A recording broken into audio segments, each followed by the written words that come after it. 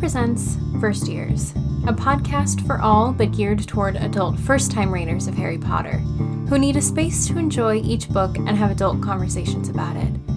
My name is Sarah, and I'm honored that you've allowed me on this journey with you. Crack open a butterbeer, grab a seat, and let's discuss.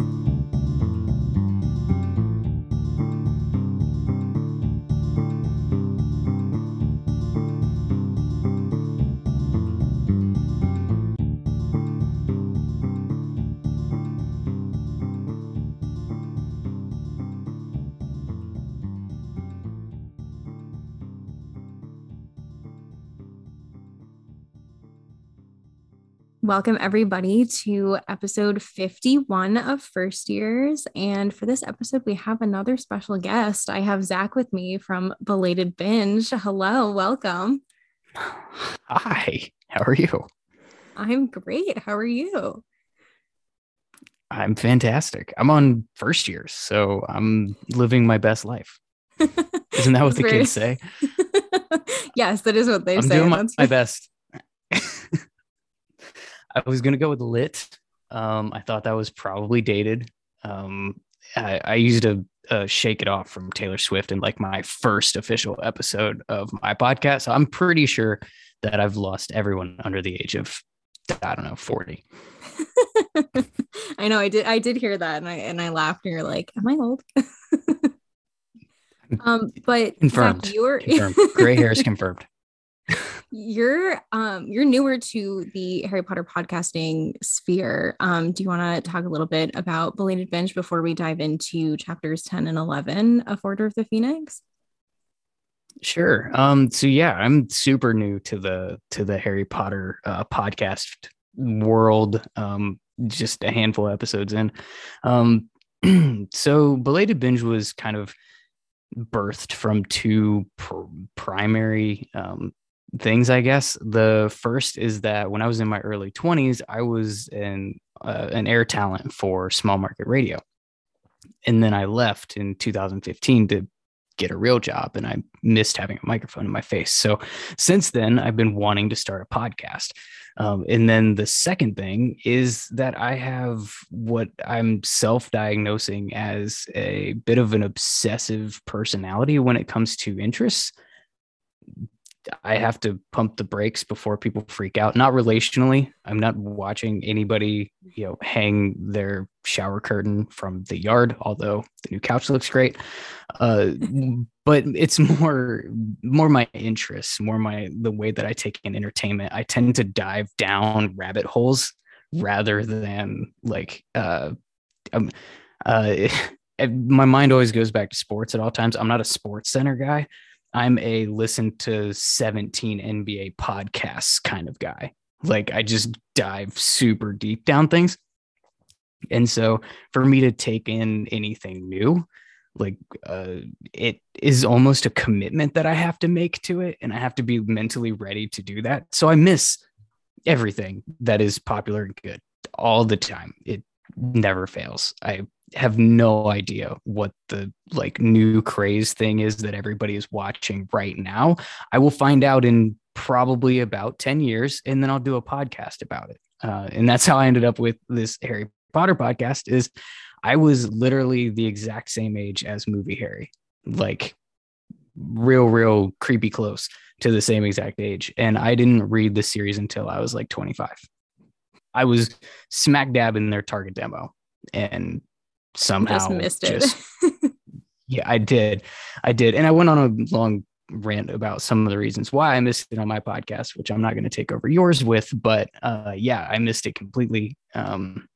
Aside from the first couple of books when I was super young, but as far as actually reading the series, going cover to cover and understanding and remembering anything that I'd read at all, I was in my mid-20s, and as soon as I read them, that obsessive I don't know, nerd came out, and I just went immediate to listening to podcasts and watching the theory videos on YouTube and diving down every rabbit hole I could find, with the exception of getting super into fan fiction.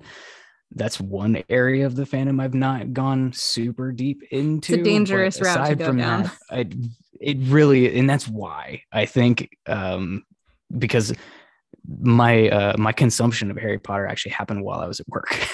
So probably got to stay out of the fan fiction rabbit holes. But no, that's how I ended up. So I started putting two and two together as I was trying to decide what to do a podcast on, when I was finally able to somehow do it, because I, had a kid and decided that now that I have zero time at all, let's go ahead and start a podcast. Harry Potter was just the logical choice as the first series to binge. And so that's what we do on Belated Binge. We just binge the series, and we talk about it absolutely spoiler full. We get into the nitty gritties and we theorize and we talk a lot, like I'm doing right now. That's awesome. And like, the good thing is about being late to all of these fandoms is that you'll have content forever for your podcast. And the fact that I know the fact that you like going down rabbit holes, you're in the right place for that. Right. Absolutely. And that was one of the things. So I have this like really ridiculous criteria about what I consider eligible to be a Belated Binge series. And it's that I had to be super late to take it in, and it has to be bingeable. So for instance, I'm not going to do like the Fantastic Beasts series as a part of the podcast because they're happening now. I was watching them when they were new, like that. I wasn't late to that particular party. They'll be referenced in the show, right, when things are relevant, but it's not going to be, we're not going to sit down and do like, let's do the Fantastic Beasts series, 1 through hopefully more than 3, but they really got to figure some stuff we'll out. See, I guess. Right. But Harry Potter seemed like the most logical first binge to just go all in on. Mm-hmm. And it's been a lot of fun so far. And hopefully I don't have to stop anytime soon. I hope not. Crickets. Yeah, as long as there's 4 people that want to hear it, like I'll talk. Yeah. If it gets under 4 though, I don't know. No pressure on that 4th person. Right. Come on, Mom. Come on. Figure out how podcasts work. So we're talking about chapters 10 and 11 today of Order of the Phoenix. And so these are the chapters just after Harry's hearing at the ministry. And, we had this really great high of Harry getting off on all the charges, followed by a pretty low of, not just him sort of getting jealous over the prefect thing, but also him seeing the photograph of all of the order members from the First War that are dead now, and also Mrs. Weasley's Bogart, and just seeing all of the members of the Weasley family dead. And so I feel like at this point in the book, we're starting to realize the consequences of like the first Wizarding War that happened, even before the first book.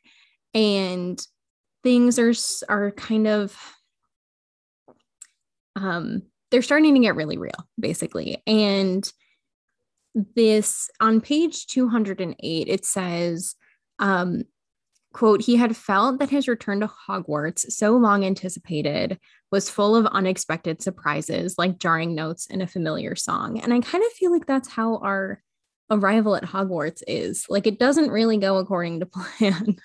And not so smooth arrivals at Hogwarts aren't uncommon. Like, we see that in book 2 and 3. But I feel like this one is full of a lot more like little unexpected things that kind of take the magic away from arriving at Hogwarts, which is usually Harry's favorite part in the book, and like our favorite part in the book, because we get to, finally leave the Dursleys and, get back to Hogwarts, which is like the more exciting place to be. And so it's like we have Ron and Hermione having to go to the prefect's carriage, Harry not really being as cool as he wants to be in front of Cho. Hagrid's missing. Dumbledore gets interrupted. And Harry sees horses that are like, that have been invisible to him until now. So I guess, like, what does that kind of say that like our journey to Hogwarts really hasn't been as smooth as it might have been in previous books? I mean, I think this was the only way that it could go, right? Because it was almost too good for Harry to get through that hearing, get through being, you know, potentially railroaded completely. Thank you, Dumbledore, by the way, for showing up however many hours early it was. Yeah, and 3 hours early by a happy mistake.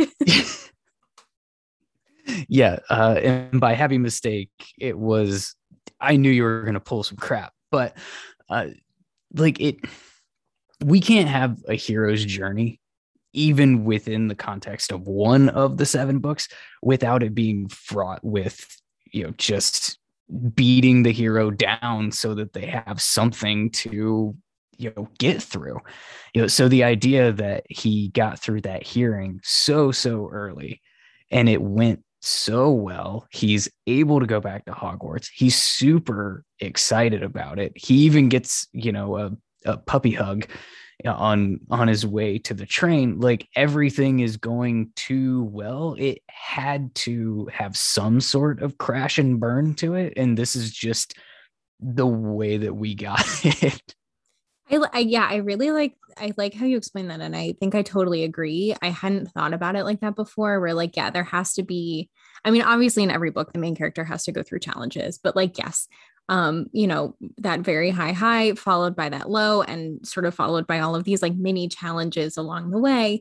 You know, even starting from, you know, getting to the train, you know, Sirius decides to come along, which may or may not have been a good idea. We don't know. Malfoy kind of drops a hint that he might know that that was Sirius.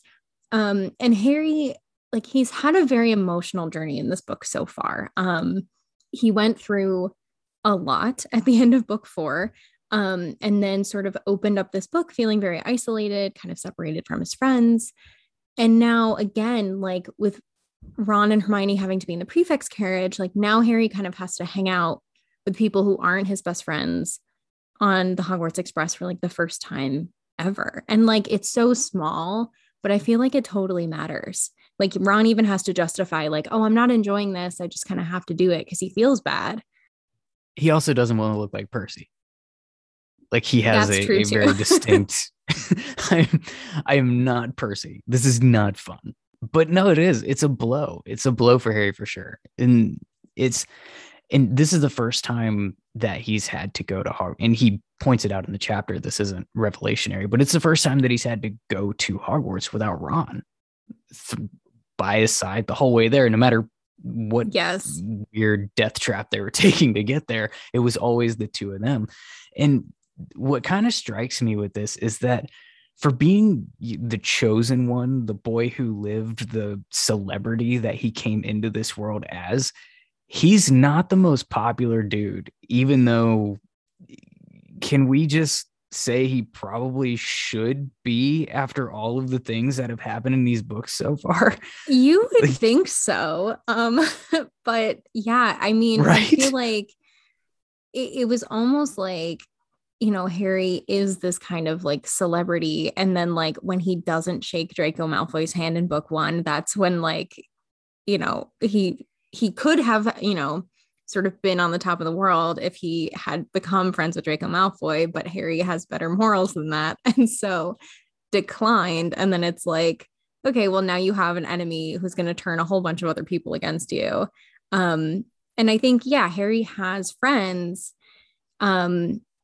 obviously, but yeah, like not everyone has been like really like sucking up to Harry or anything in this series. And I feel like even now that's even more fraught when we see like what the Daily Prophet has been writing about Harry so far. Right. That's kind of what I was thinking. It's not just that he didn't shake Draco's hand and didn't get on the top mountaintop with, you know, the Malfoy cosign or whatever, but just the things that he has done throughout the series at school. being the youngest seeker in a century in book 1, saving the sorcerer's philosopher's stone, which was a complete secret, yet naturally everyone in the school knows. But then immediately in book 2, everybody's turned against him and ready to call him the heir of Slytherin, and is just convinced that he's trying to kill Muggleborns. Like, how do you have that juxtaposition? And it continues almost every other book, it seems like, all the way up till now. He goes from being Triwizard champion, which was fraught with its own school turning completely against him because he was a cheater, getting in and whatever, and just fame seeking, to, oh no, we're actually going to support you now. And oh no, you actually just won the thing. That should be enough. Like, what is the Triwizard equivalent in our world? What is that? Like, how far beneath Crumb being a seeker in the World Cup to Triwizard champion is it? Like, what's the rung there? Yeah, that's a really good question. I'm not sure I know what it is. But it's true. Did he go to the Olympics? I think that's the thing that comes closest, right? Right. So you just went to the Olympics, you got a gold medal. It was a completely traumatic one, but now all it took was a month of people reading some stuff in a newspaper that is fabricated and garbage to just completely turn on him again. And he doesn't, like, where are his truthers, I guess? Where are his social media warriors that are just always behind Harry? He has like his core handful of people. He's got the Creevies. Thank God for the Creevies. But for the most part, everybody else is just like ready to just completely turn on him at the drop of a hat. Every single book, it seems like. And it's mind-boggling that it's amazing. He's even able to, he should have been able to walk onto this train after being the Triwizard champion and, freaking hero of every book so far. And everybody just be like whipping their, train compartment doors open, like, hey, Harry, you can come sit with us. Like, but no, he's got to go sit with Luna Lovegood and Neville Longbottom and get dragged there by younger Ginny Weasley. Like, it is odd to me. At the very least, he's the high school quarterback, right? Like, he's the Quidditch star. I mean, what are we doing here? It's crazy how, and maybe that's the whole point, is like that people are so susceptible to believing rumors and how rumors can sort of spiral out of control. And, we see this later in these chapters when he has his fight against Seamus, whose mom has been reading the Daily Prophet, and Harry, sort of realizes that he really didn't get a chance to explain himself at the end of last year. Not that Harry should have had to so close to experiencing the trauma that he did, and Dumbledore did explain what happened. But yeah, it's amazing how like one rumor can just turn everybody against Harry, and how people are so quick to believe that Harry is attention seeking, when Harry really hasn't been, he's never been doing this for the attention. Like, he's had all of this attention from day one, and he really hasn't asked for it. Like, if anyone is attention seeking, like, it's Draco. Like, honestly. And it's amazing, especially, in one of my last episodes, I talked about, Percy Weasley, who has known Harry for years, decides that Harry's word is not credible and he's just not going to believe it. And this is someone that Harry knows, like, wasn't good friends with, but like was family friends with, who like knew well enough to like go over to that house like over the summer. And Percy dismisses Harry. And so if it's that easy for somebody who knows Harry to do that, like all of the acquaintances at school, as they're gossiping and like getting this like media from this government run media against Harry Potter, they're going to turn against him just as easily, which is really sad, especially when we talk about Seamus. Like, he's been sharing a dorm with Harry since book 1. Like, this isn't a stranger. Like, Seamus inevitably is closer to Harry Potter than Percy ever was. And Seamus just like doesn't believe him, or at least is questioning everything after reading the Daily Prophet for 2 months. Yeah, and I because my mind always goes to sports, like it still baffles me that he doesn't at least have a bubble that's just ready to stick up for him, outside of the Creevies, like I mentioned.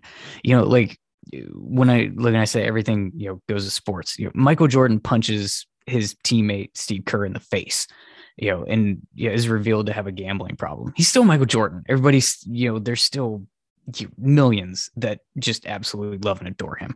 Kobe Bryant was accused of rape, like still had his huge following. Ray Lewis was actually charged with murder before pleading it down and continuing his Hall of Fame football career. Outside of sports, we actually just saw in country music, there's a really popular artist that got caught using a racial slur on video. And he's taken a lot of heat in like the official media, but he has just thousands of people that are just ready to support him and defend him online constantly. And it feels like Sheamus should have been one of those for Harry, with what they've shared, what they've been through, what they've done. I mean, granted, these are some of the things I bring up are extreme examples of just like awful things, but it just goes to show like when you reach a certain status level within a population, you have your supporters that just never leave your side, and oftentimes very vocal ones, in our world, very, very vocal ones.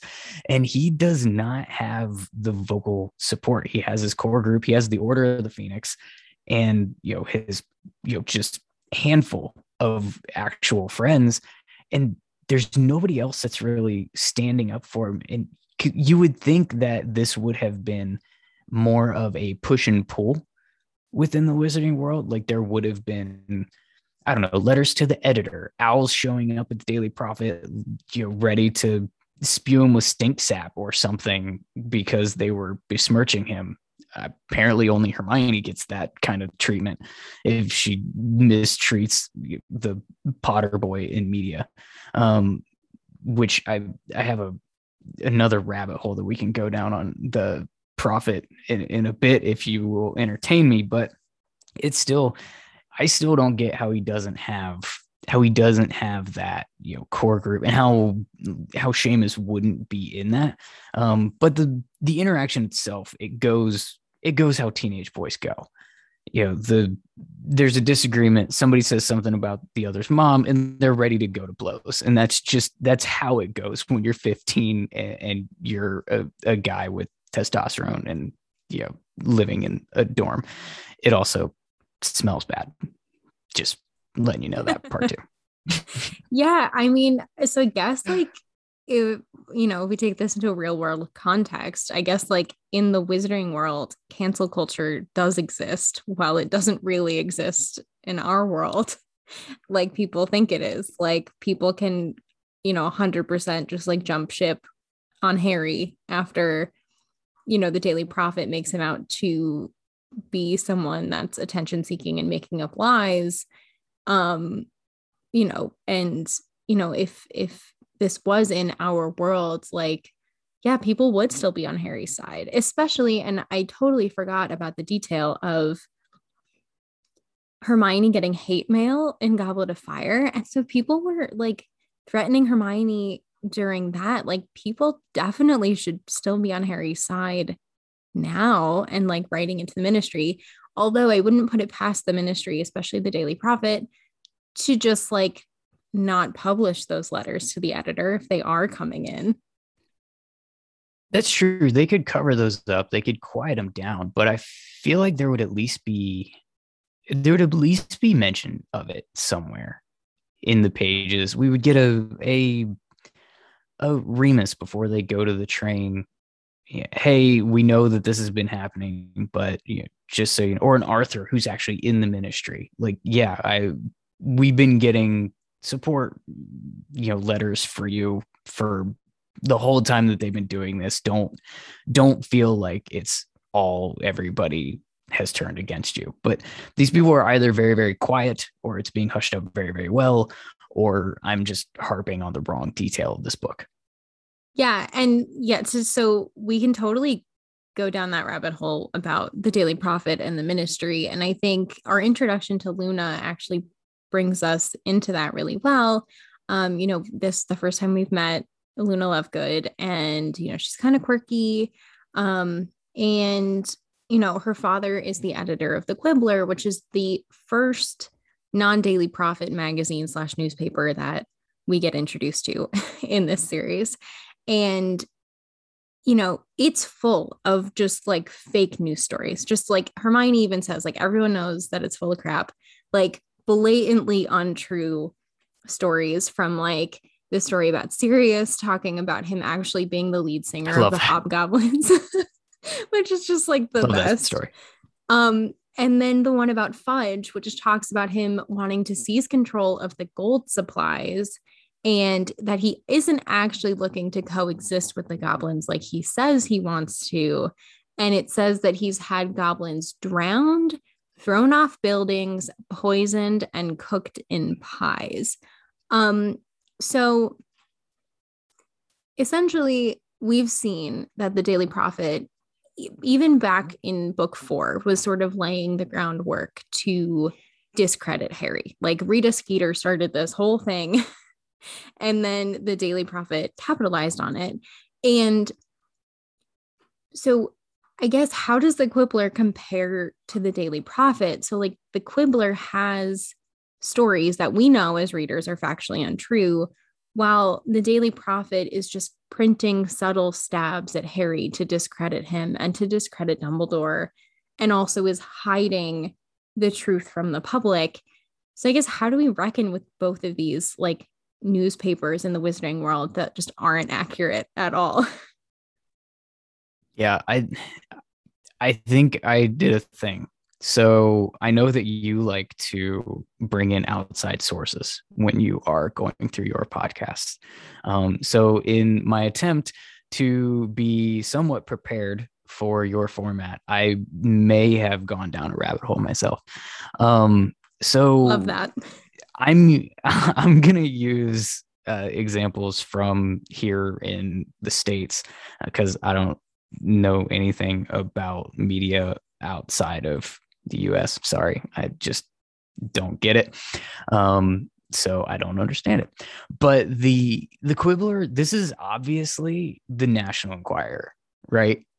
Like, this is the magazine that you stick right next to the checkout at the grocery store to grab people's attention and make them read some gossip stuff that's like, whoa, mind-blowing. And according to which, this blew my mind, that thing's been around since 1926. Did you know it was that old? I did not know it was that old.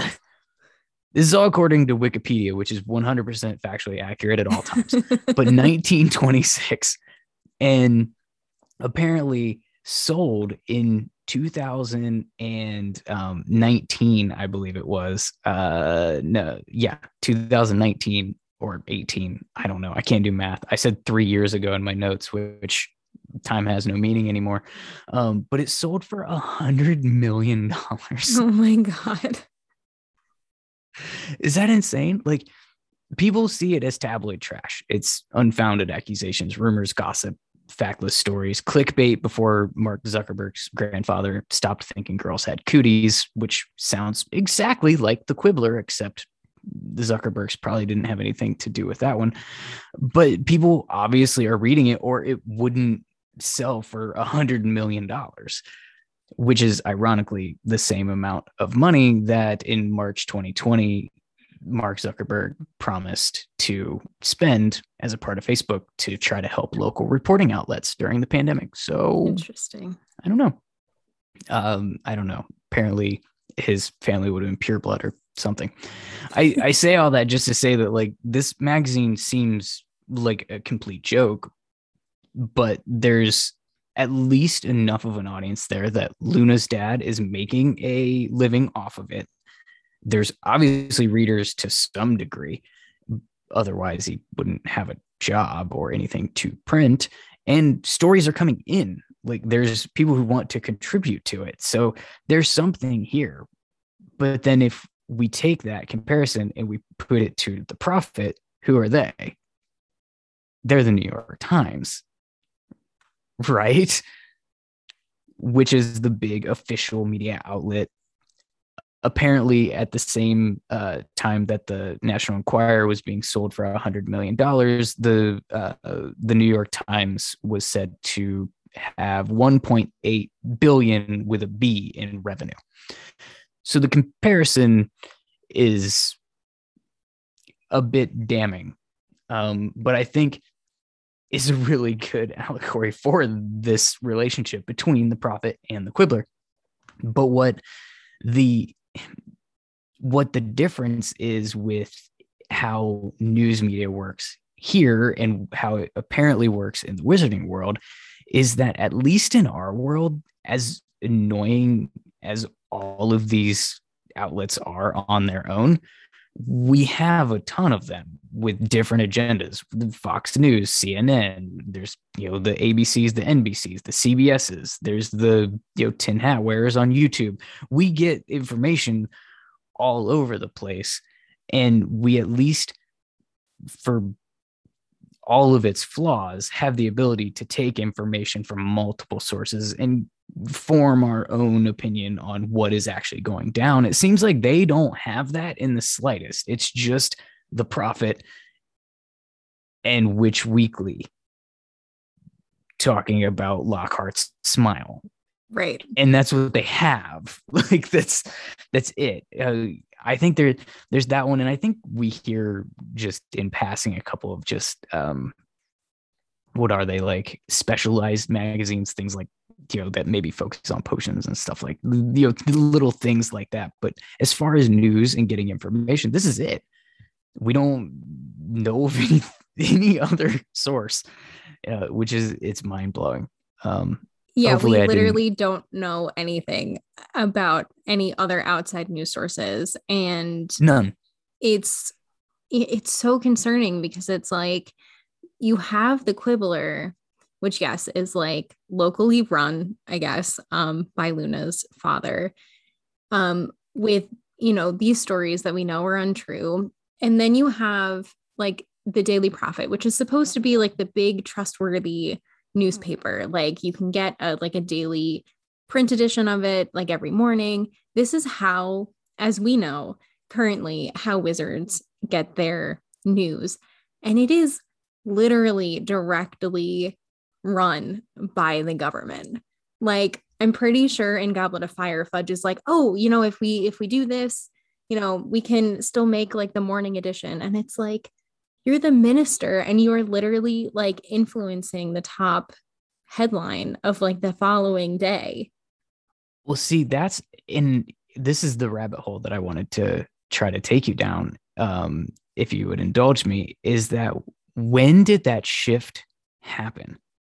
Because if you remember, in the beginning of book 4, during the World Cup of Quidditch, which has a better name than that is escaping my mind right now, but they were afraid of the Prophet and what news was going to be printed. And the Prophet was actually going after the ministry, spearheaded by Rita Skeeter herself. She was after him tooth and nail, talking about just incompetence in the ministry. When did they get in and take control? How did that happen? It's a really interesting question. And I feel like the Daily Prophet has always been like, I'm sure its office has always been within the Ministry of Magic. And so it's already been sort of like a part of that sort of entity. But I think, Rita Skeeter has a line, I'm pretty sure, in Goblet of Fire, where she's talking about how, Rita Skeeter writes about sort of just whatever the public perception is of the day, right? Like, people love Harry. She'll write an article like just adoring Harry. People don't like Harry so much. She's going to write an article that doesn't put him in like a very good light. She just kind of, I would almost say she rides the wave of like public emotion, but I also feel like she creates that public wave of emotion through her articles. I feel like she directly influences that. And then I feel like something must have happened between, the showdown between Dumbledore and Fudge in the infirmary in Goblet of Fire and the beginning of book 5. And I know that's such a short time span. Like that's like only a couple of weeks. But I think the divide kind of started. I wonder if someone like within the Ministry of Magic sort of saw the influence that Rita Skeeter had and sort of saw the influence that the Daily Prophet could have on their audience. And then when Dumbledore and Fudge have their falling out, and Fudge, already has been influenced by Rita Skeeter because, he already thinks Harry's crazy. And, that automatically makes him not believe Harry from, the first moment that he arrives in the infirmary. I wonder if that sort of parting of the ways with Dumbledore is what then began Fudge's paranoia about Dumbledore's power, because as we learn in this book, Fudge knows that Dumbledore has a lot more influence than he does. He knows that Dumbledore is a lot more powerful than he is. He knows Dumbledore is probably more likable than he is. And I wonder if sort of that was the moment that he started to take advantage of the fact that people can be swayed by the Daily Prophet. And I'm sure when Dumbledore was like, you have to get ahead of this and you have to make sure that the Dementors don't join Voldemort. And Fudge was like, you're crazy. I'm sure Fudge was like, okay, I think we need to get ahead of this story now and make sure that people don't believe Dumbledore because he's probably going to continue saying it. And so that's probably when the whole influence of Fudge trying to control every aspect about the Ministry started, because now no employee can have contact with Dumbledore, which is crazy. And and can I throw a theory out there? Please do. This literally just popped into my head as you were talking. What else happened between the end of book 4 and the chapter or the beginning of book 5 as it relates to the Daily Prophet? I'm going to give you a hint. There was a bug involved. Is it possible that as much as we hate her, with fire burning passion, that Rita Skeeter was actually the only one willing to write against the Ministry agenda? And the fact that Hermione stuck her in a jar and told her that she couldn't write, maybe that is what actually wound up causing the Daily Prophet to just become the Ministry's bullhorn. I hadn't thought of it until literally 2 minutes ago. I think, I feel like there's definitely a lot there to think about. And I think it depends. Part of me feels like, Rita Skeeter would probably write whatever article is going to make her the most money. But if the Ministry of Magic supplies the paycheck for the Daily Prophet, then I feel like she would be like, okay, maybe I won't write that as long as I can keep getting paid. But she did in the beginning of book 4. So okay. That's true. I don't know. That's why I said that's where in my notes I just put when did this shift happen? When did they get in and basically take over? How did that happen? How did it flip so quickly to that? And then as you were talking about Rita Skeeter, I was like, guess who's not writing anymore? Mm-hmm. Because she's being blackmailed. Yeah. And it's so interesting because I feel like I'm convinced that she laid the groundwork for exactly what Fudge is doing totally now. Did. He was like, oh, see, people can be led to believe that this person isn't actually, who they say they are, or, they're not as likable as, they were before. And I think we saw in the last book that in Rita's articles, there is some essence of truth there. She takes one factual piece and then puts a huge spin on it to shape people's opinions of others, like Harry and Hagrid. And I think whenever the moment was that Fudge decided to exercise more control over the Daily Prophet is probably when either he or someone on his staff like looked at what Rita Skeeter had been doing all of last book, and they were like, that worked. We should just continue doing exactly what she did. Yeah, and she's not in our way to call us on it. Right. No, that's it's equal parts insane and equal parts makes perfect sense, which basically makes it Harry Potter. Yeah. Yeah.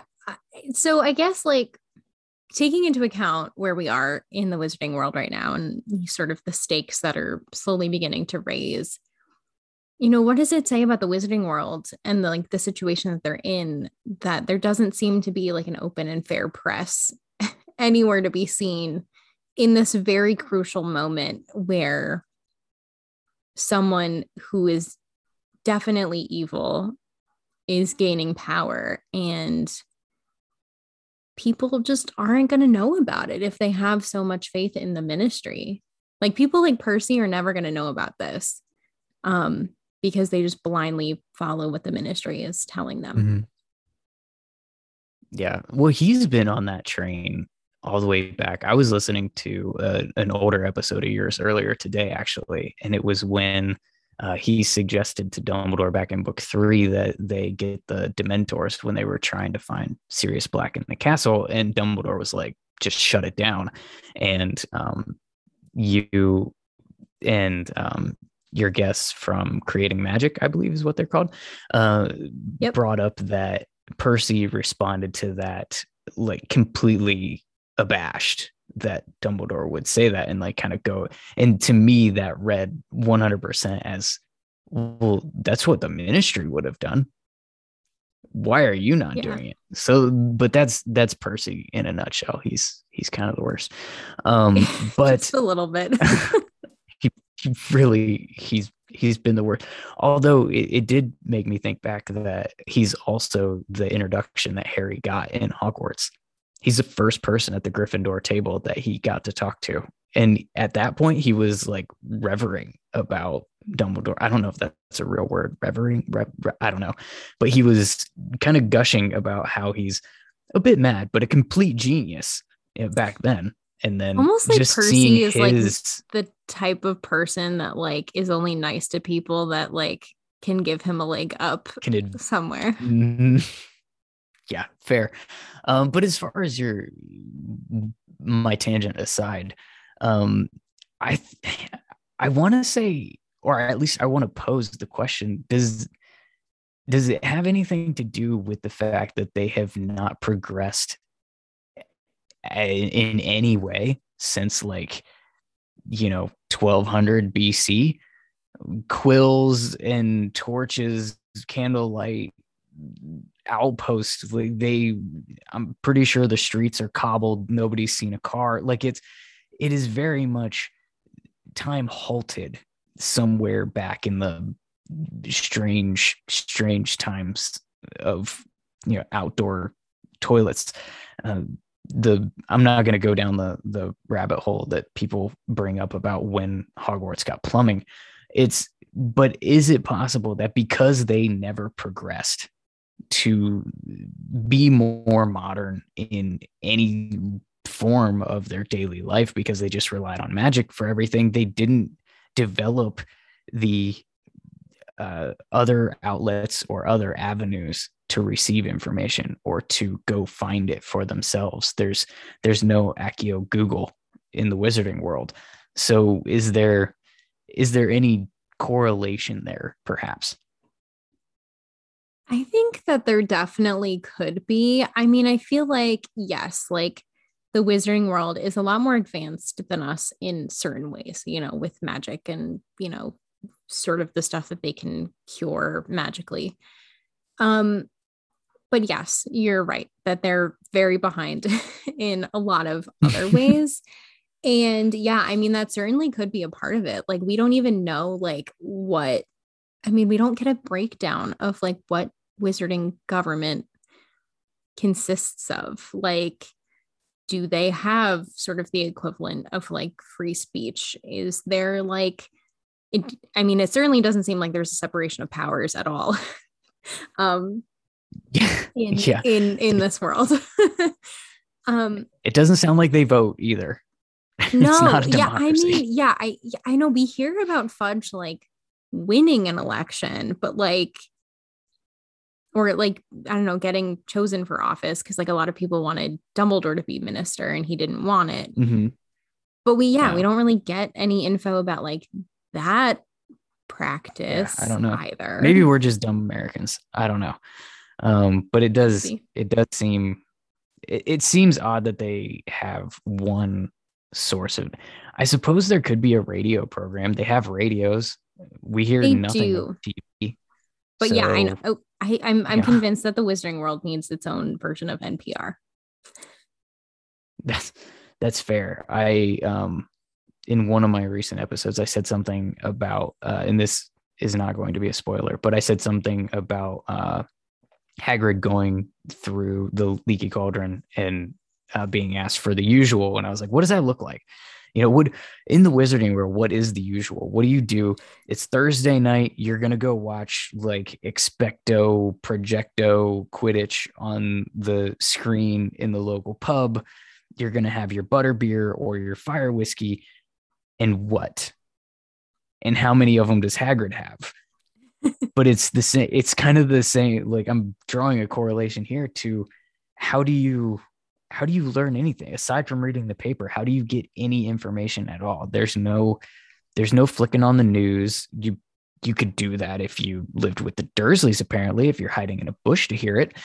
But there's nothing else. They have no other options. So apparently that's what it opens you up to, is being fed a line of crap. Yeah. We literally don't know of any other way to like get current information. But when you were talking about sort of the Wizarding World sort of being paused and not progressing, it reminded me of one of the lines in Umbridge's speech. And sort of her talking about, you know, it's so that's another sort of wrench in the whole thing of arriving at Hogwarts. Like, now this person that was, you know, at Harry's hearing is now working at Hogwarts, and she interrupts Dumbledore to give this like very long-winded speech. And, you know, she talks about, you know, ancient skills must be passed down so we don't lose them. Tried and tested traditions require no tinkering, a balance between old and new.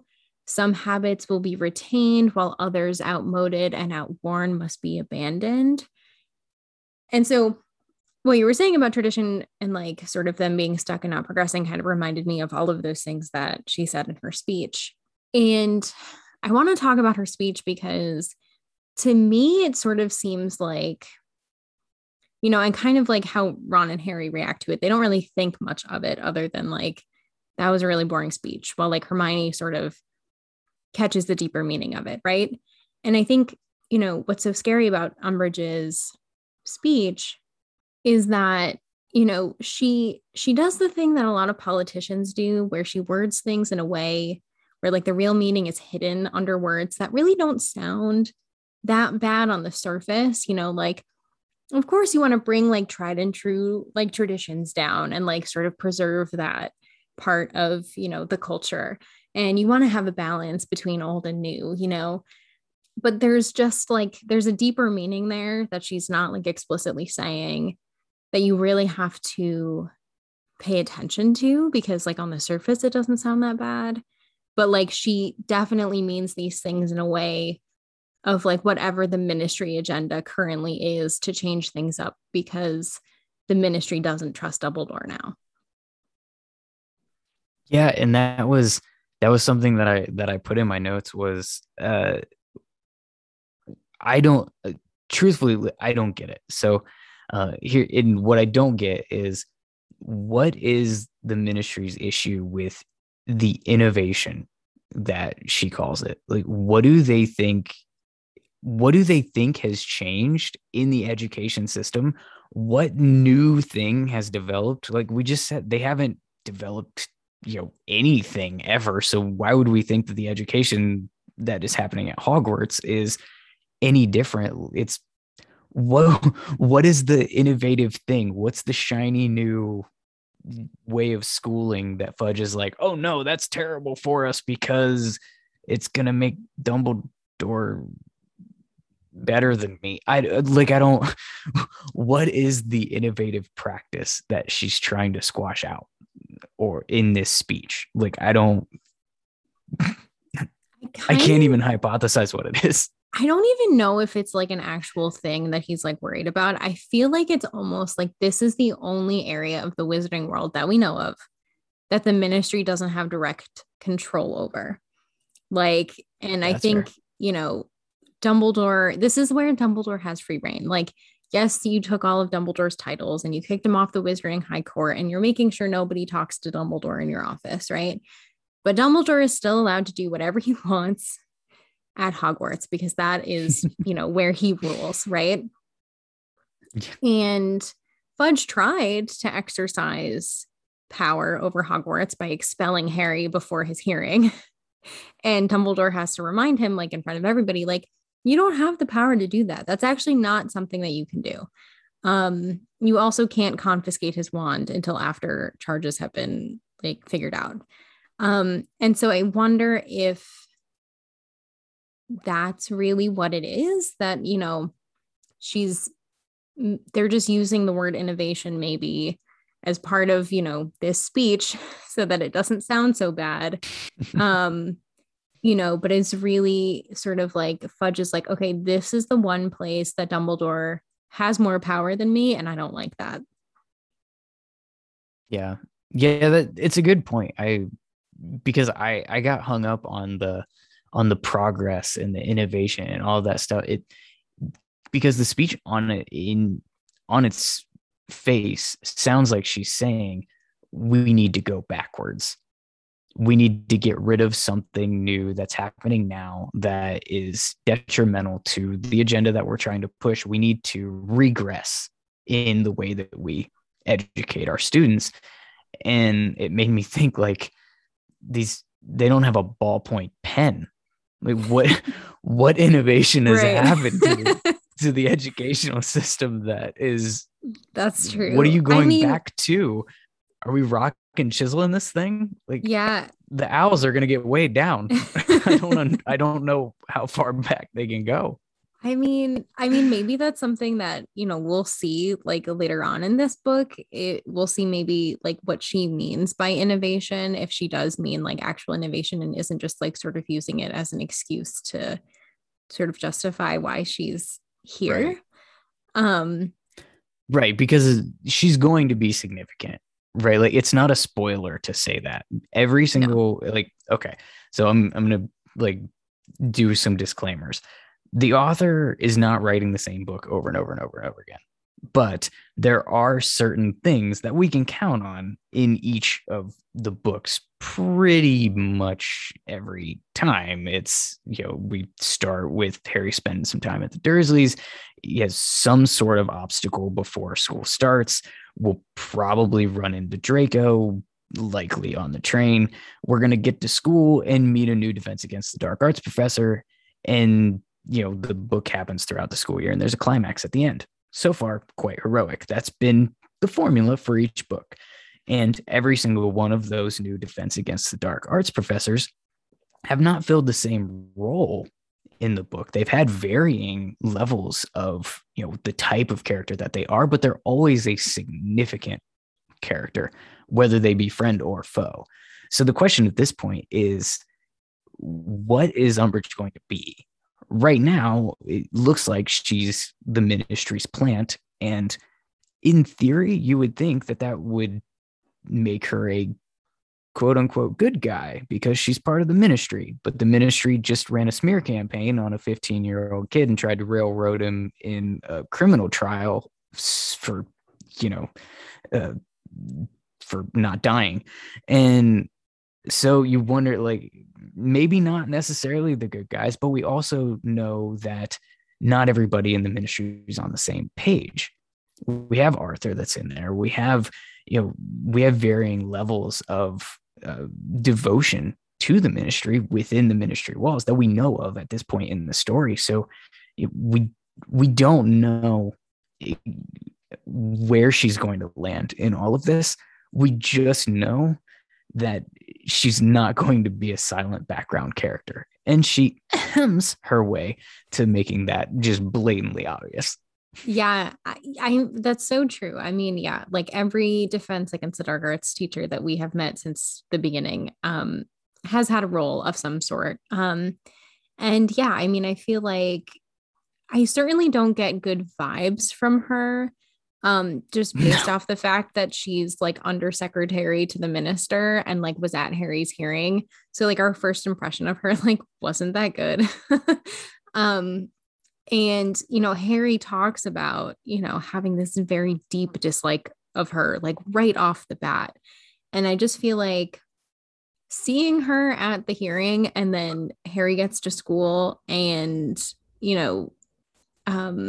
sees her like almost right away, just doesn't seem like a very good sign to me. That's that Umbridge woman. Yeah. Yeah. Yeah, you don't get a good vibe, which is interesting because it wouldn't be hard for that to be a red herring, right? Like this thing could take so many turns. And I'm super jealous of the people who are reading this for the first time and they get to take all of the turns. We know what happens, so we just get to try to see it from a different perspective each time. At least that's what I'm, the way that I'm approaching it. But yeah, there's going to be a ride. It's going to resemble that of some sort of a roller coaster. I don't know how you feel about roller coasters. I don't mind them as long as they don't go upside down, but who knows? Yeah. But yeah, I mean, I feel like we're definitely in for something in this book, especially after the Sorting Hat gives its song/speech. And it's like way different than what we've seen before.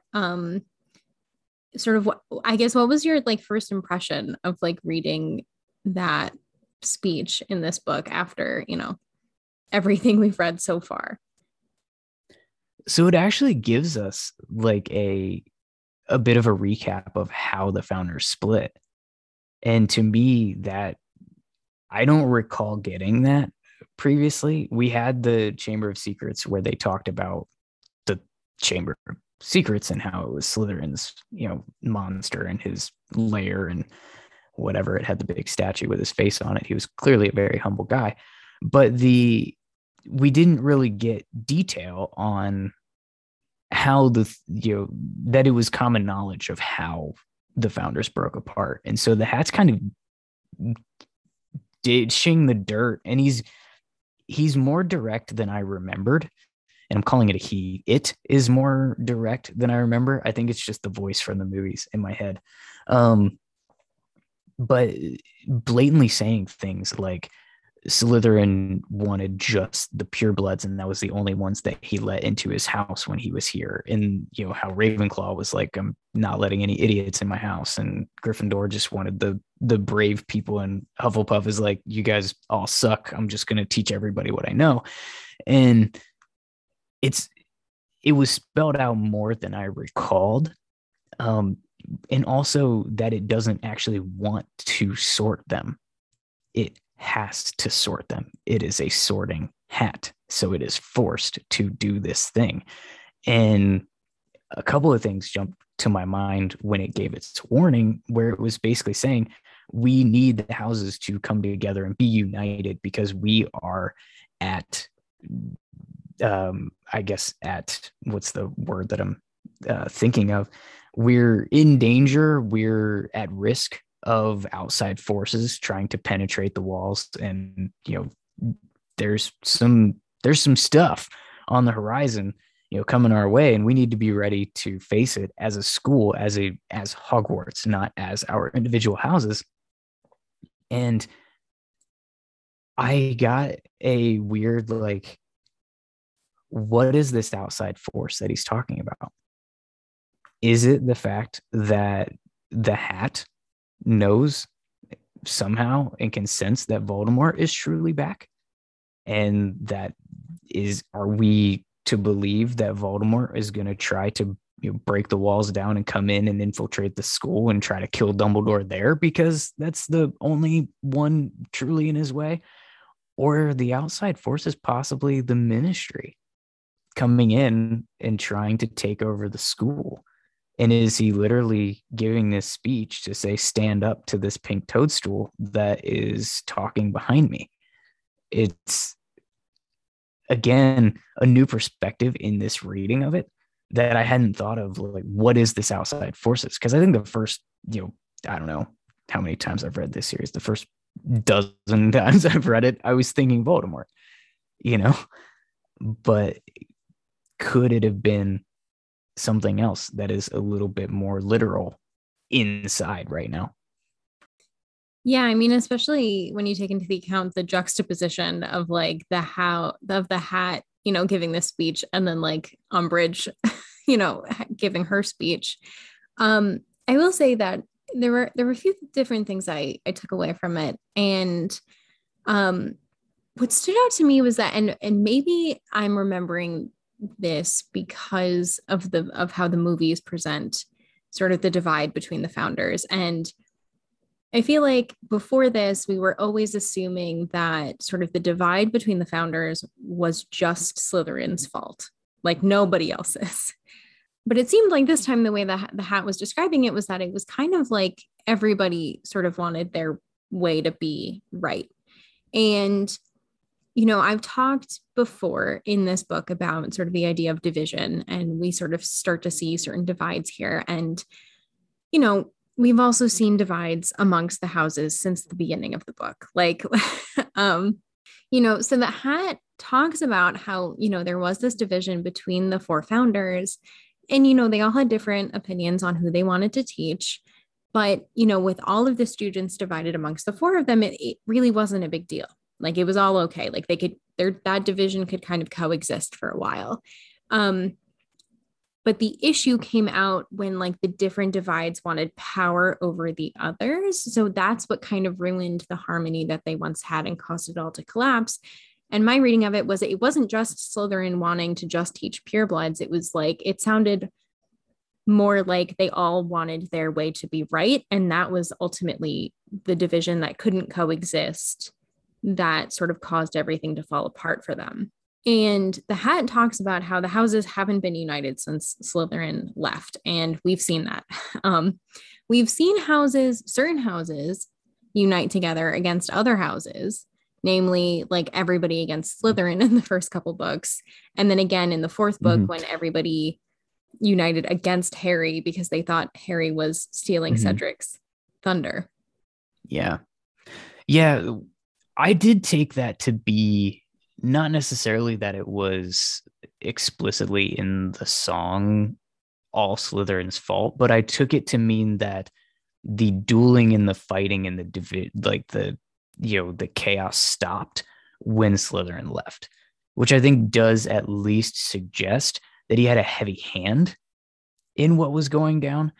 But I think your point about the houses never truly being aligned again, or being united again, was kind of shot as soon as he left. But I would like to know how united they were previously, because they were already splitting them up in the same general way that they are now. They put this Sorting Hat in place to literally say, hey, you remember the kids that I picked?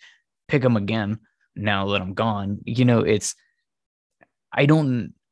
I would be curious to know how much changed, and I'm sure there's probably ancillary stuff that you can probably go down, Potter No More and find that might talk about it. But that was something that jumped out to me, was once Slytherin left, people stopped trying to kill each other in the hallways. So that's probably a good thing, and suggests that he probably had at least a major role, but he might not have been the only issue. It was just kind of, that was the getting rid of that helped the rest gel a little bit more. Mhm. So that's interesting. And I do remember you talking a lot about the other houses ganging up on Slytherin in the first couple of books. And I would like to remind you that it's not just because we have some really crappy Slytherin characters in this book. Slytherin had won the House Cup like 6 years in a row leading into Harry's first year. So naturally, like everybody wants somebody else to take them down. It would have been the That's same if fair. it would have been That's fair. Ravenclaw or Hufflepuff or Gryffindor. Like it wouldn't have Literally mattered. anyone else. Whoever, yes, anybody else win. It just so happened that our author made it them and then also put some of the shittiest characters in the house. Literally the worst. I know. Yeah. And I think Yeah. that's what's like so interesting here is that like, because the Sorting Hat does talk about, how, division really isn't good. We have to be united. But, there was some division when Hogwarts first started, and things were okay for a while. And it sort of made me think of, we don't all have to be on the same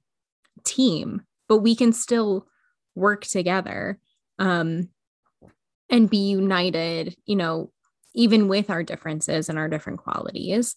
And I think the speech talk, like it says a lot about the consequences of not coming together, seeing each other as enemies instead of unifying against the real enemy is what threatens everybody and sort of caused this, sort of unhealable rift between the houses and the founders. And if we just like look at this moment, it's, Nearly Headless Nick talks about how the hat has sort of had warnings before, right? But things must be really bad right now because it does not usually do this. We have not seen this before in this book series so far. And Nick says that the advice has always been the same, like to stand together and unite as one. So what does it mean that it's needed to give this warning before and has always just given the same advice? It means that they are not progressing and they're not innovating. And maybe there's something broken about the whole concept of splitting them up the way that they do, anyways. And that's not a novel concept. I've heard many a podcast go down, the speech of how problematic it is to take actual characteristics of 11-year-olds and put them into houses of only people with certain characteristics, how that just kind of breeds more of that characteristic and fuels whatever that is, and how just continuously pitting the houses against each other through competition and sport and having the house cups and having all of this stuff. There's always competition between them, and that's going to have rivalry. It's almost like you have 4 different high schools going to the same like large campus every year, and I assume you went to high school somewhere. You had your rival school that you hated, and every time the football teams came together, the kids would go cross the boundary lines and get in a fight with somebody. Like that's just how it went down. Or maybe that's just how it went down for me. But like they have it within their own walls. And you have that just going down generation after generation after generation, because there's also a very strong familial tie in these houses. So you have a bunch of families who have had all of their generations in the same house, and they all have to start to develop the same, preferences and what school colors they wear. And, it's Yankees, Red Sox, Ohio State, Michigan. It's, Lakers, Celtics. It's you breed that, and the claws come out. Yeah, I think that's a really good point because I feel like, on the surface, competition isn't necessarily a bad thing and doesn't necessarily have to divide No. people. Like, when we look at the Olympics, like countries are competing against each other, but it's always been sort of a celebration of like coming together over sports. But I think you really hit the nail on the head as far as how generational this is, and how, with the houses, yes, grouping people together with the same qualities and kind of creating its own like sort of echo chamber of like the same type of people. And especially when you look at, people like the Malfoys, where Draco's whole family has been in Slytherin. Like that's, if you're a Malfoy, like you're going to be in Slytherin. And so that kind of very much becomes part of your identity. And then it kind of becomes like, you can't be in any other house because that's not what we do. And also like sort of all of that rivalry comes with you, Mm-hmm. And yeah, it's just like Yankees and Red Sox, or, in my case, like Islanders, Rangers, like, it's, I forgot hockey. Like that, that's not something that goes away. Even just like in a mild case of like, I've been an Islanders fan for a few years now, but like my dad's a huge Islanders fan, like OG Islanders fan. So like, you're never going to catch me rooting for the Rangers. Like, that's just not, it's just not going to happen. It can't happen. No, it can't, or you get kicked out of the house. Right. Like you gotta, you gotta have food to eat. But no, I did hear somebody suggest that the solution, because you have to sort, right? Like you can't just have however many of these students there are and just like you teach them all in mass.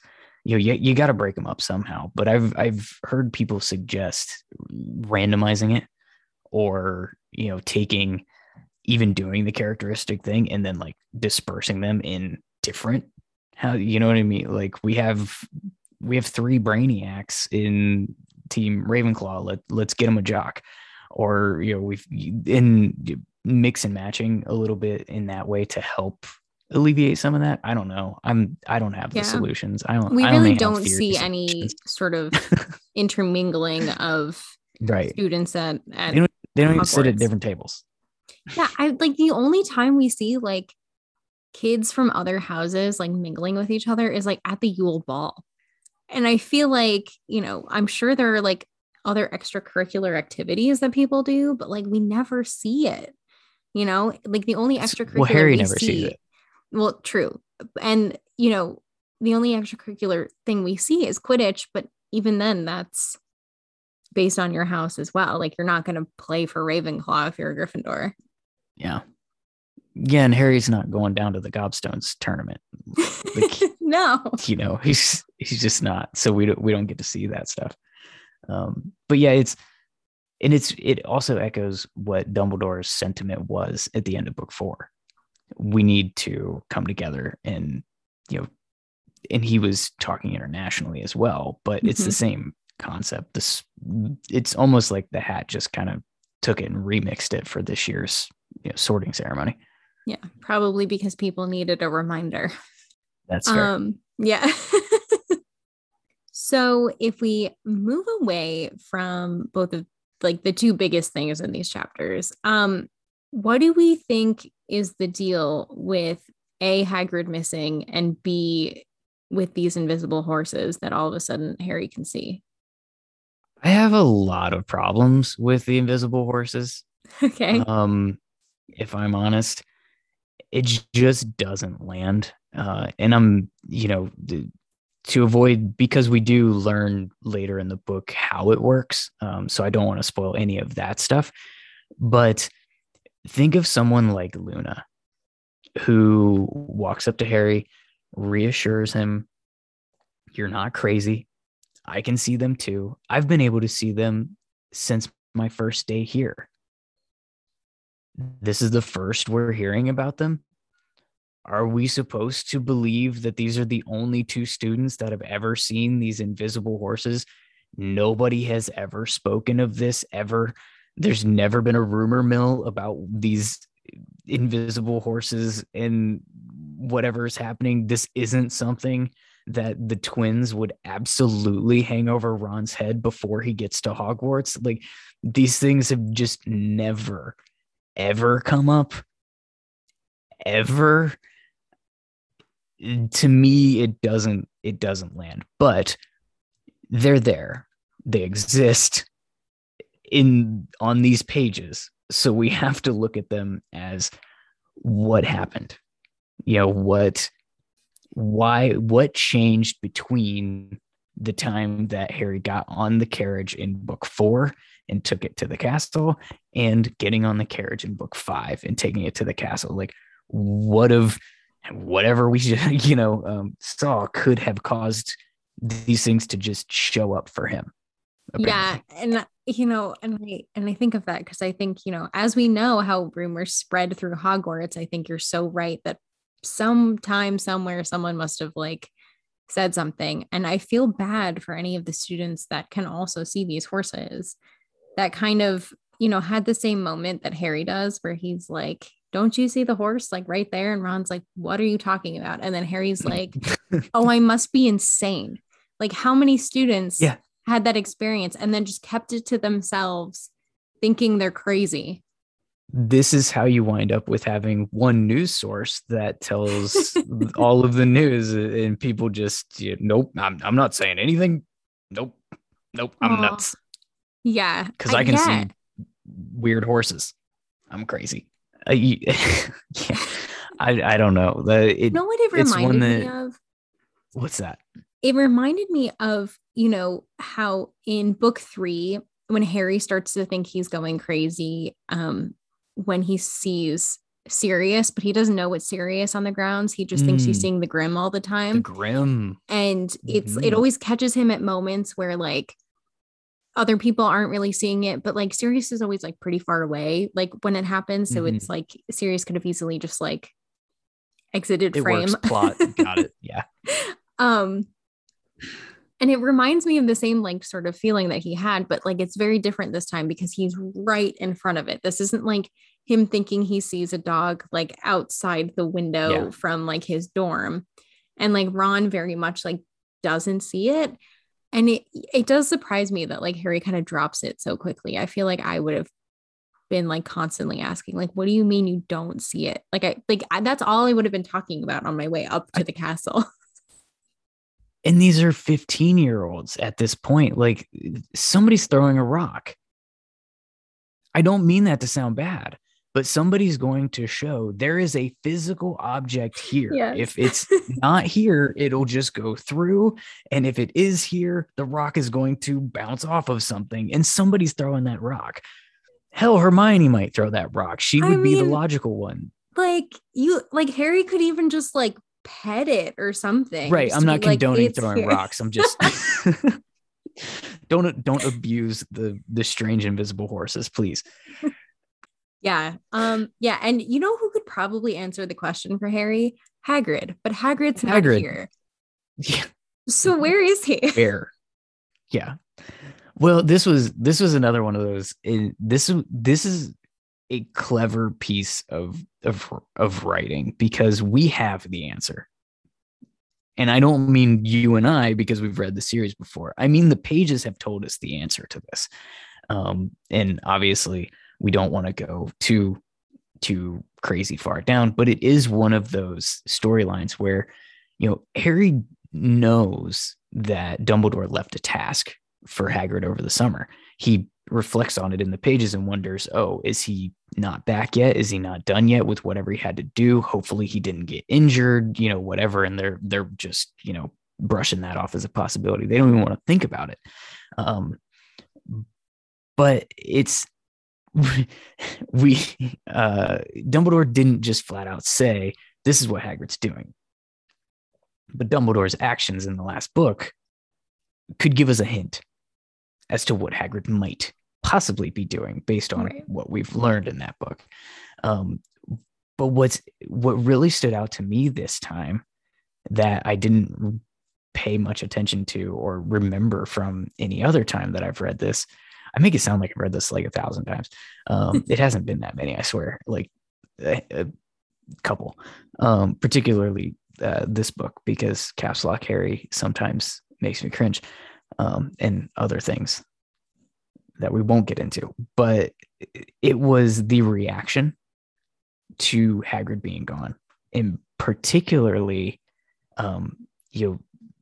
the way he almost got like, what is Grubbly Plank doing here? You know what I mean? And I always remembered Harry being defensive about Hagrid, and I remembered Hermione being a little hesitant, in this engagement, weird word for that, with Luna, when she was like, yeah, we kind of think he's a joke or whatever. But what I had forgotten is how quickly Ron and Ginny were also like immediately in Hagrid's defense. And I like totally spaced that previously. So it got me in the, in the feels again, kid lingo. Did I get that one right? But they, it made me feel good that they stood up for him. But then it made me ask, like, what do you think of Hagrid as a teacher? Yeah, I mean, I feel like this whole thing is just like a whole, it's another wrench in like, the usual back to Hogwarts moment. Hagrid is such a staple of Hogwarts, he has been since book one. And so to not have him there and have all these other weird things going on just sort of makes it it feels uneasy. Yeah, exactly. Yeah. And, when it comes to Hagrid's teaching, I feel like I don't think Hagrid's a bad teacher. I feel like he just doesn't have a lot of teaching experience. Like he doesn't really like know how to make lesson plans. He's just kind of like, oh, this is cool. Yeah. We'll talk about this today. Mm-hmm. But like, there's no doubt that Hagrid knows what he's doing and knows how to take care of magical creatures. Like, even though like, yeah, he likes to experiment and like, likes to have the blast-ended Scroots and like, Hagrid is someone who was able to, have a three-headed dog not murder him, and was able to have an acromantula not murder him, and yeah. Hagrid, I'm sure his responsibilities around Hogwarts are like very involved and require a lot of hands-on knowledge. And so I think, although he might not present it in the form, in like the sort of lesson form that most students would probably prefer, I don't think there's any doubt that Hagrid knows what he's talking about. Like, you can't just like have a whole group of hippogriffs and like not know what you're doing. Yeah, I asked because there's a fondness for Grubbly Plank among other students that aren't defensive of Hagrid being their friend, and it made me think about him as a teacher. He's clearly knows what he's doing. He is clearly very skilled with it, and I would actually argue that as a teacher, when he is teaching them things, he does so in a very competent way. He doesn't leave them guessing. He doesn't, well, what do we do next? I don't know. Figure it out. He's very, very good at explaining what to do and about the creatures and all of these things, but he has absolutely no clue how to develop or follow a curriculum. And the thing that I wrote down in my notes that gave me a, like, to wrap a bow around it, it was he's going into it and working through 100% based off of passion, not educator. Yeah, definitely. If he had somebody to oversight his class and say, keep him out of the disasters like Scroots and get him to like follow, no, this level of student needs to learn about these, and keep him moving, he could teach them so much about every single one of those and do a phenomenal job. He just cannot do the admin. No, and he has to have somebody and somebody has to rein him in and say, like, no, you can't do that yet. You got to do this first. And I don't know. Maybe I heard somebody say on a podcast one time that they should tag team it, Grubbly Plank and Hagrid. They should. And Yeah, I and how feel like, effective yeah, that could be. the fact that, I mean, Hagrid kind of gets to pick and choose whatever he wants to do for lesson plans. Like, I would be so stressed out if I Not didn't great. have like my whole year planned out. And second of all, like, yes, Hagrid runs on passion only. Like, you know, Yeah. but that's amazing because I feel like some of my favorite teachers that I've had, through my education, like the ones that were really passionate about what they were teaching were the ones that really stuck with me and the ones I respected the most. Um, so yeah, so while I understand that I feel like a lot of the students probably want more organization and want, because I don't think Hagrid gives quizzes or anything. I think they just like come and it's hands-on work and then whatever. I'm sure there are a lot of students, probably ones like Hermione, that like would want like a very concrete sort of lesson plan and know what to expect in each class and where they're going throughout the year. And Well, Hagrid just that's why she doesn't was hesitant. right. And Hagrid just doesn't run that way. No, no, he doesn't.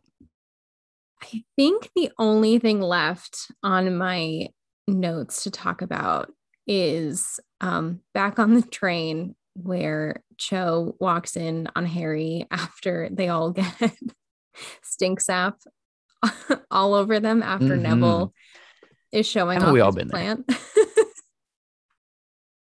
Yeah, I mean, Yeah. it's such a, and I don't say stereotypical in a bad way. But it is so stereotypical of like, we all have that moment where, we run into the person we like and we just wish we didn't look as embarrassing as we did.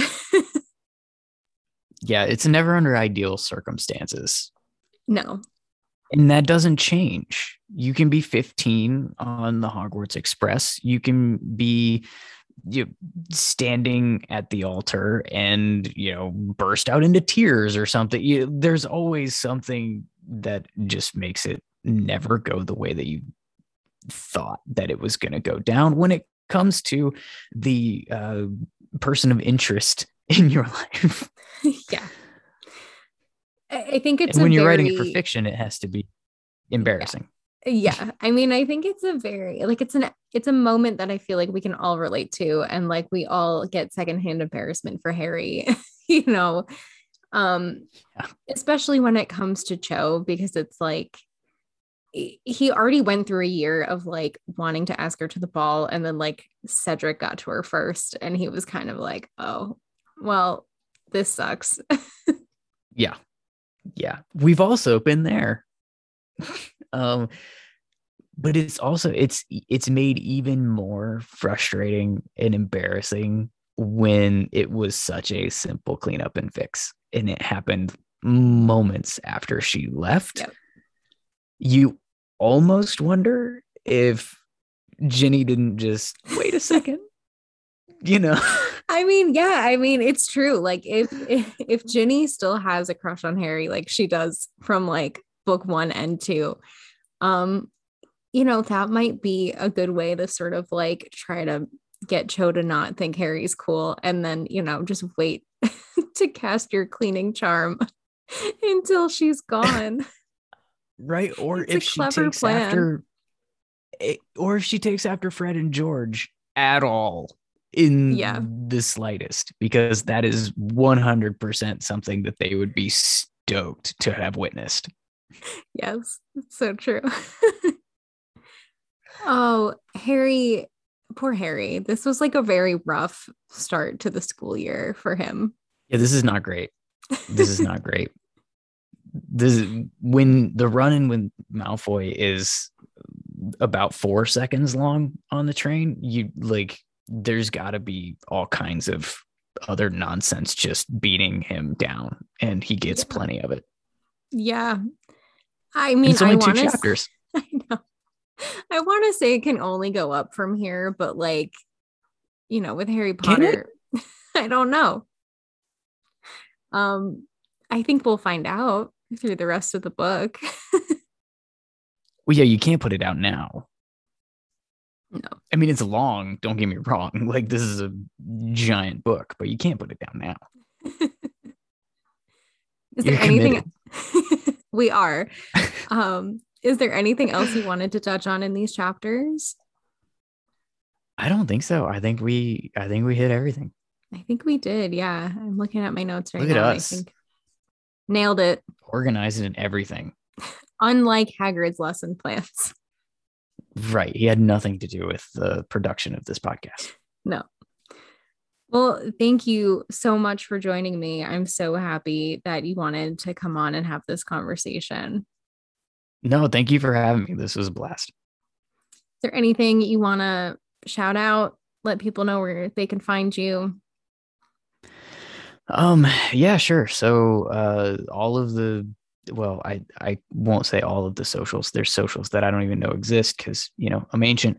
But social media, Twitter, Facebook, Instagram, all of those at Belated Binge. Show segments get put up on YouTube if there's, desire to watch me talk. The show's released to the public on Thursdays. We do weekly, and we're doing a chapter or two at a time. We're back in the first book right now. So if anybody wants to relive any of that, spoiler full, they're more than welcome to join us on our binge. I'll have all of the links to all of your stuff in the show notes. And this was such an awesome conversation, and I'm so glad that we did it. So thank you again. No, this was great. Thank you.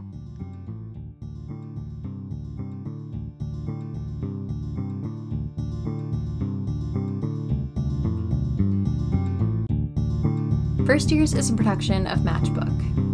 It's produced by Quinn Parker and myself, Sarah Jones Dittmeyer. All sources can be found in our show notes or on our website at author-sarahjonesdittmeyer.info/First Years Podcast. That's Sarah with an H, and Dittmeyer is spelled Dittmeier. Please remember that staying a Harry Potter fan is the biggest form of revolt that you can have, and we are committed to continuing to make this fandom and this community safe and welcoming to everybody.